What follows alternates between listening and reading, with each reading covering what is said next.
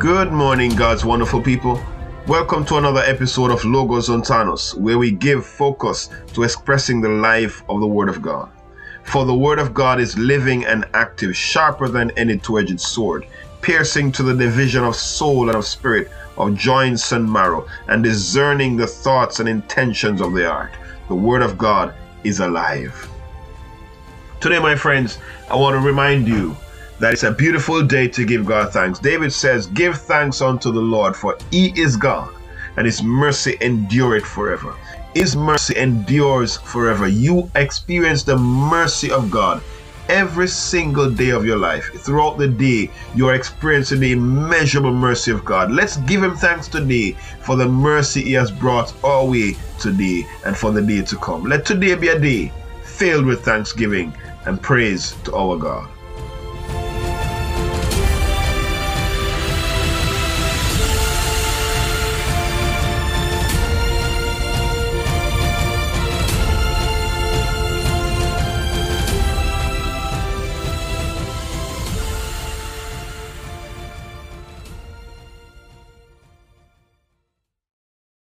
He who is above you deserves your respect and your submission.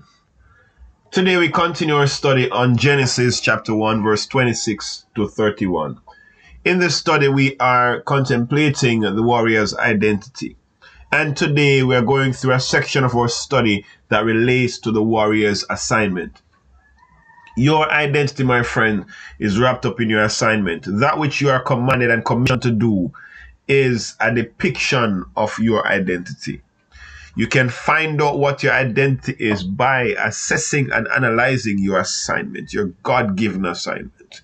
And in this text that we are contemplating, we have seen that it deals with who man is and also what man is supposed to do. We have not yet started contemplating the third declaration, because there are three declarations given here by God in creating man. And as such, we are analyzing all three. We have analyzed the first already. We are presently analyzing the second. And we are presently going through the fourth part of this five-part declaration. And so we are looking into this to see what is man's assignment. And we have seen so far that man's assignment is to be fruitful, to multiply, to replenish the earth. And now we are looking at his assignment to subdue the earth. We are analyzing the word that is translated subdue. And this word, we are looking at it through its letters, looking at each of the letters, and then in the end to recombine those letters to give a fuller understanding of what it really means. When we have completely analyzed these letters, we'll be better able to explain what this word means. This word kavash, which is translated subdue, is the word of concern at this point in time. It's spelled with a kaf, a beit, and a shin. As we analyze these letters, we will see and we will begin to unfold the very essence of this word and what it means to subdue. We are presently looking at the very first letter, and that's the kaf. We have already looked at the first part of our analysis, and today we'll be looking at the initiation and gematria of this letter. When we talk about the gematria of a letter, what is it that we are referring to? When we speak of the initiation of a letter, we are referring to the first place that this letter is used in the Torah to begin a word. So the first place a letter is used in the Torah to begin a word, that word will teach us about the letter. So let's look at the kaf to see where it's used for the first time in the Torah to begin a word, because that word will teach us about the kaf. The first place in the Torah where the kaf is used to begin a root word is in Genesis 1 verse 16. In that text it says, "And God made two great lights, the greater light to rule the day, and the lesser light to rule the night. He made the stars also." The word used here that begins with a kaf is the word kokavim. Now, kokavim is the Hebrew word for stars. And this word is the word that begins with a kaf. The lemma form of this word, or the root of this word, is the word kavash. Now, kavash is the word for star. So stars is kokavim, because that's a plural form. So here it says God made the stars. Now, stars are above us. It's that which is above. Once again, this is reiterating the concept that we looked at in our previous episode of the kaf. That is that which is above, which also points to the higher authority or the highest authority. When we speak of stars, we're speaking of someone who is the best at something or who has achieved the highest height of something.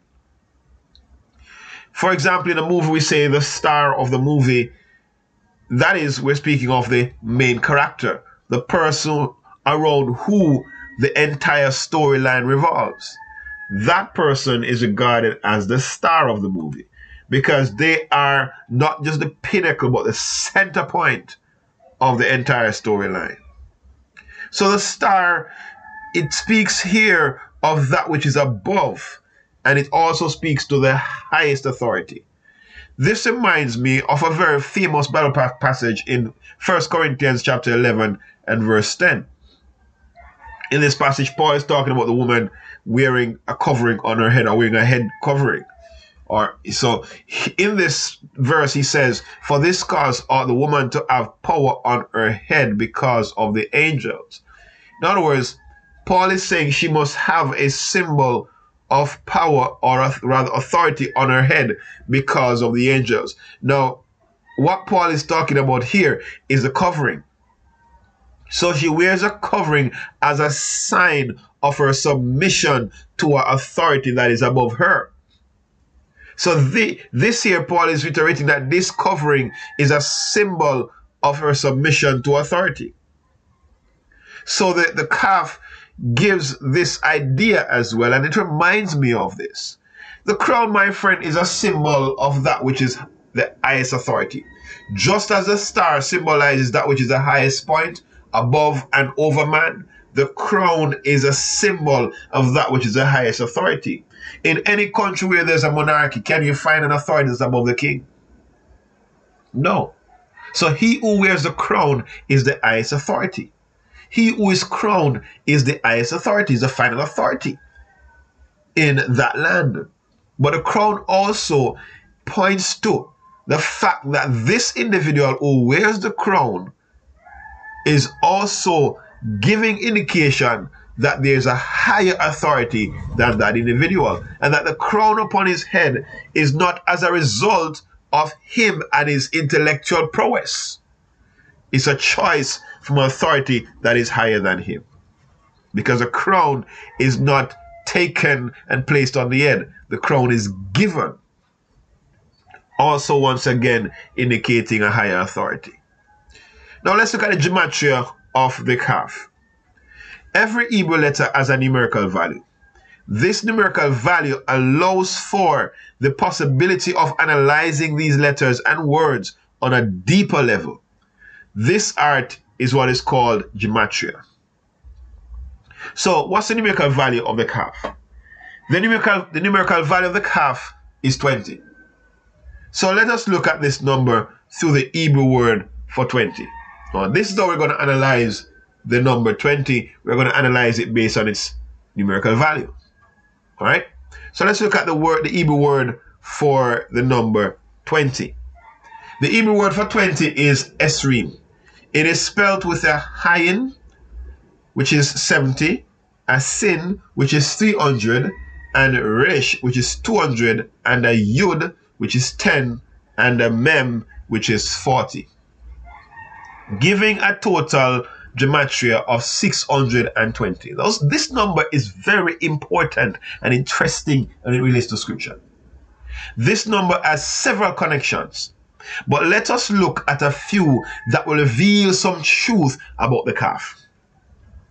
The first connection we look at is the word keter. Keter. It has the same gematria of 620. It spells the kaf, which values 20, a tav, which is 400, and a resh, which is 200. Keter. Keter is a word that also has the value of 620. So even in its gematria, Kaf is a crown. Not just in its form and shape alone, but even in its gematria, the Kaf is a crown because it has the same geometrical value as the word for crown. So not just in its shape. In its geometrical value, the Kaf is a crown.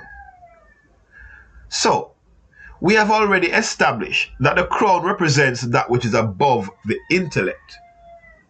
So here we have to understand that the Kaf represents that which is above man's intellect and thought. It also represents that which is above man, that which is higher than him, that which is outside of his competence or the competences of his intellect. A crown is not conferred on an individual because of intellectual prowess, but rather because of genealogical connection and signed by the highest authority of Jehovah. In Romans 13 and verse 1, it reads, "Let every soul be subject unto the higher powers, for there is no power but of God. The powers that be are ordained of God." Now, my friends, learning this and understanding this should make you understand that there is no man who sits in authority who is not placed there by God. All authority and all power proceed from God. Whatever power there may be, they are ordained by God. God put them there. So every crown is ordained by God. So it's not conferred on an individual because of his intellectual prowess. It's not conferred upon him because of the intellectual prowess of man, nor of thought. But it's sometimes because of his genealogical connection. He's related to the crown. He's from the royal family. Or it may be through other means that they use to decide on their king. But it's never normally because of a person's intellectual prowess. But we also understand that the person who becomes a king or wears a crown is placed there by God. This, my friend, should tell us that as believers in this earth, we are supposed to, as Paul says, subject ourselves to the higher authority, the higher powers. For there is no power but of God. Whatever power there is, it is the instrument of God. Even the wicked king is the instrument of God. Now tell me this. If the devil is the instrument of God, which king can there be upon this earth that is not the instrument of God? Every authority is from God, and every king who sits on a throne is the hand of God, is the instrument of God. I will dare say is a puppet of God. But we know God don't really use puppets. He allows man to make this decision. So he doesn't use us as robots. But we ultimately can only do what God permits. In other words, God will allow us to make our own choices, and we have to face the consequence of those choices. But there are laws that would restrict the advancement of our choice, especially when it goes against his plan. Now, when your choice brings you into stark opposition to the plan and purpose of God, God is going to act. The law demands that God acts. And God is not a lawbreaker. He will always act within the confines of his law. And so, for those of us who would say sometimes, why doesn't God stop this? Why doesn't God do this? Why doesn't he prevent suffering? Why doesn't he prevent that? If God prevents these things, my friend, it therefore means that he has to take from us the freedom to choose. He has to take away from us the freedom to choose, because everything you see in life, the suffering, the pain, the anguish, the killing, the murders, it is all coming back to the decisions of man. The murderer decides to kill. It is his decision. And if God is going to prevent some of these atrocities that is happening in the world, he will have to take away from man that freedom to choose. Evil exists because man chooses to be evil. These atrocities exist because man chooses to do them. It's our choice, my friends. So we have to learn that every authority is the hand of God. Another connection of this word's gematria is that this gematria of 620 connects to the 620 laws of the Jewish people. There are 613 commandments and 7 rabbinic laws. And this totals of 620. So there are 620 laws of the Jewish people. It is also said that, 20 being 10 and 10, it represents first the 10 utterances with which God created the world, and secondly, the 10 commandments. Together they become the calf.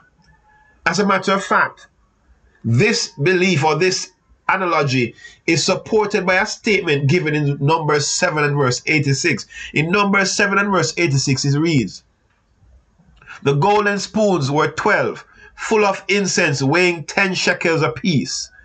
After the shekel of the sanctuary, all the gold of the spoons was 120 shekels." Now that statement, reading in the English translation, doesn't give any indication to what I've just said to you, that there's 10 and 10 representing first the 10 utterances of creation and then the 10 commandments. Together they become the calf. There's a statement here in this text, in this verse of number 7, that literally speak this forth. When it's read in the Hebrew, it reads 10, 10 is the calf. That phrase is a phrase that is translated weighing 10 shekels apiece. That phrase is a phrase in the Hebrew which literally says 10, 10 is the calf. In the Hebrew, you'll see that statement written literally that way. 10, 10 is the calf. Or rather, the is not there, but you'll see 10, 10, the calf. That's what you literally see in the text. And that's literally how it reads. So it is believed that this statement here supports this idea that 10 and 10 represents the calf. The calf is 20. Together, this 10 and 10 represents the calf. And this gives forth the belief, my friends, and the understanding that it is a 10 and another 10 that makes this up. So it is declaring to us that the 10 commandments goes together with the 10 utterances of creation. And these are what is man's crowning, man's crown that's given to him by God. Now, we should also note that there are 620 letters in the 10 commandments. 620 letters in the 10 commandments. Therefore, the 10 commandments are the crown with which Jehovah crowns his people.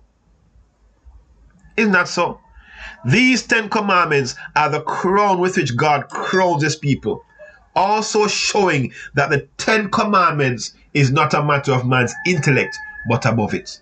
There are many who would want to find reasons and want to find cause to show that the 10 commandments, it doesn't really make much sense to them. It may not make sense to us as man, but because it's above our intelligence. It's not from our intelligence. These were not put together by man. The 10 commandments is not the product of man's mind or the product of man's intellect. It's above him. It's not a matter of, it's above that. So when we look at the 10 commandments, these are eternal principles, not crafted by man's intellect. So we're above that. So your intellect will never be able to really decipher through and totally go to the very depth of these commandments. We can ask questions and it will answer our questions. You can find the answers of your questions in these 10 commandments. As you question them, they will answer your questions. But then sometimes we want to dabble into areas that is outside the confines of our intelligence. The intelligence of the commandments are greater than ours, and we must give acknowledgement to that. We must recognize that it's a higher mind that produces these 10 commandments. The basic construct, my friends, of that which crowns man is the 10 utterances of creation. We are looking at 3 of them. Together with the 10 commandments, they are the crown. 10 is the calf. The 10 utterances of creation and the 10 commandments are the crown of man. This is the crown of the warrior. This is his headpiece. So if man understands the 10 utterances of creation that God made and the 10 commandments, if he lives by them and abides by them and goes to them and study them and understand how he applies them to his life, he's a king in his domain. You exercising your dominion is as a result of you understanding these 2 tenets, as a result of you living by these 2 tenets, because there are secrets in the 10 utterances of creation. God didn't just utter these 10 utterances for utterance sake. They are a template to how we create as well. They are an example to us as to how we create as well, because as the image of God, we are creators of our realities. And if we follow suit, just as God goes through and give these 10 utterances of creation, we follow suit with that, we will show forth ourselves as creators of our own realities. We have to take that responsibility, my friends, to live by the principles God declares in these 10 utterances and also these 10 commandments. And we'll see our life being lived on a higher plane and on a higher level. This is your crown. The 10 utterances of creation and the 10 commandments are your crown. Live your life by them. Master these, and you will be king.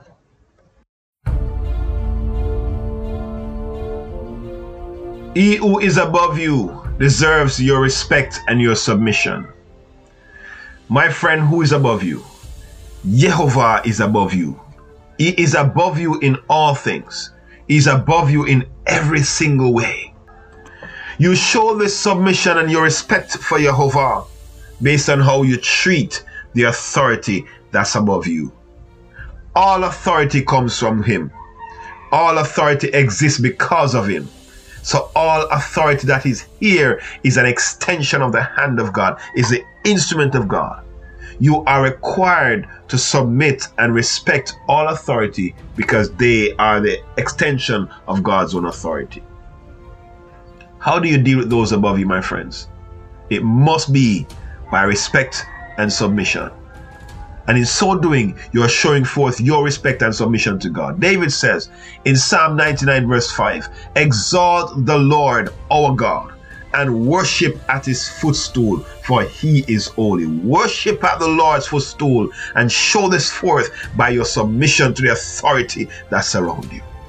He who is above you deserves your respect and authority, not because of the person sitting on the seat, but because of God who sits on the throne.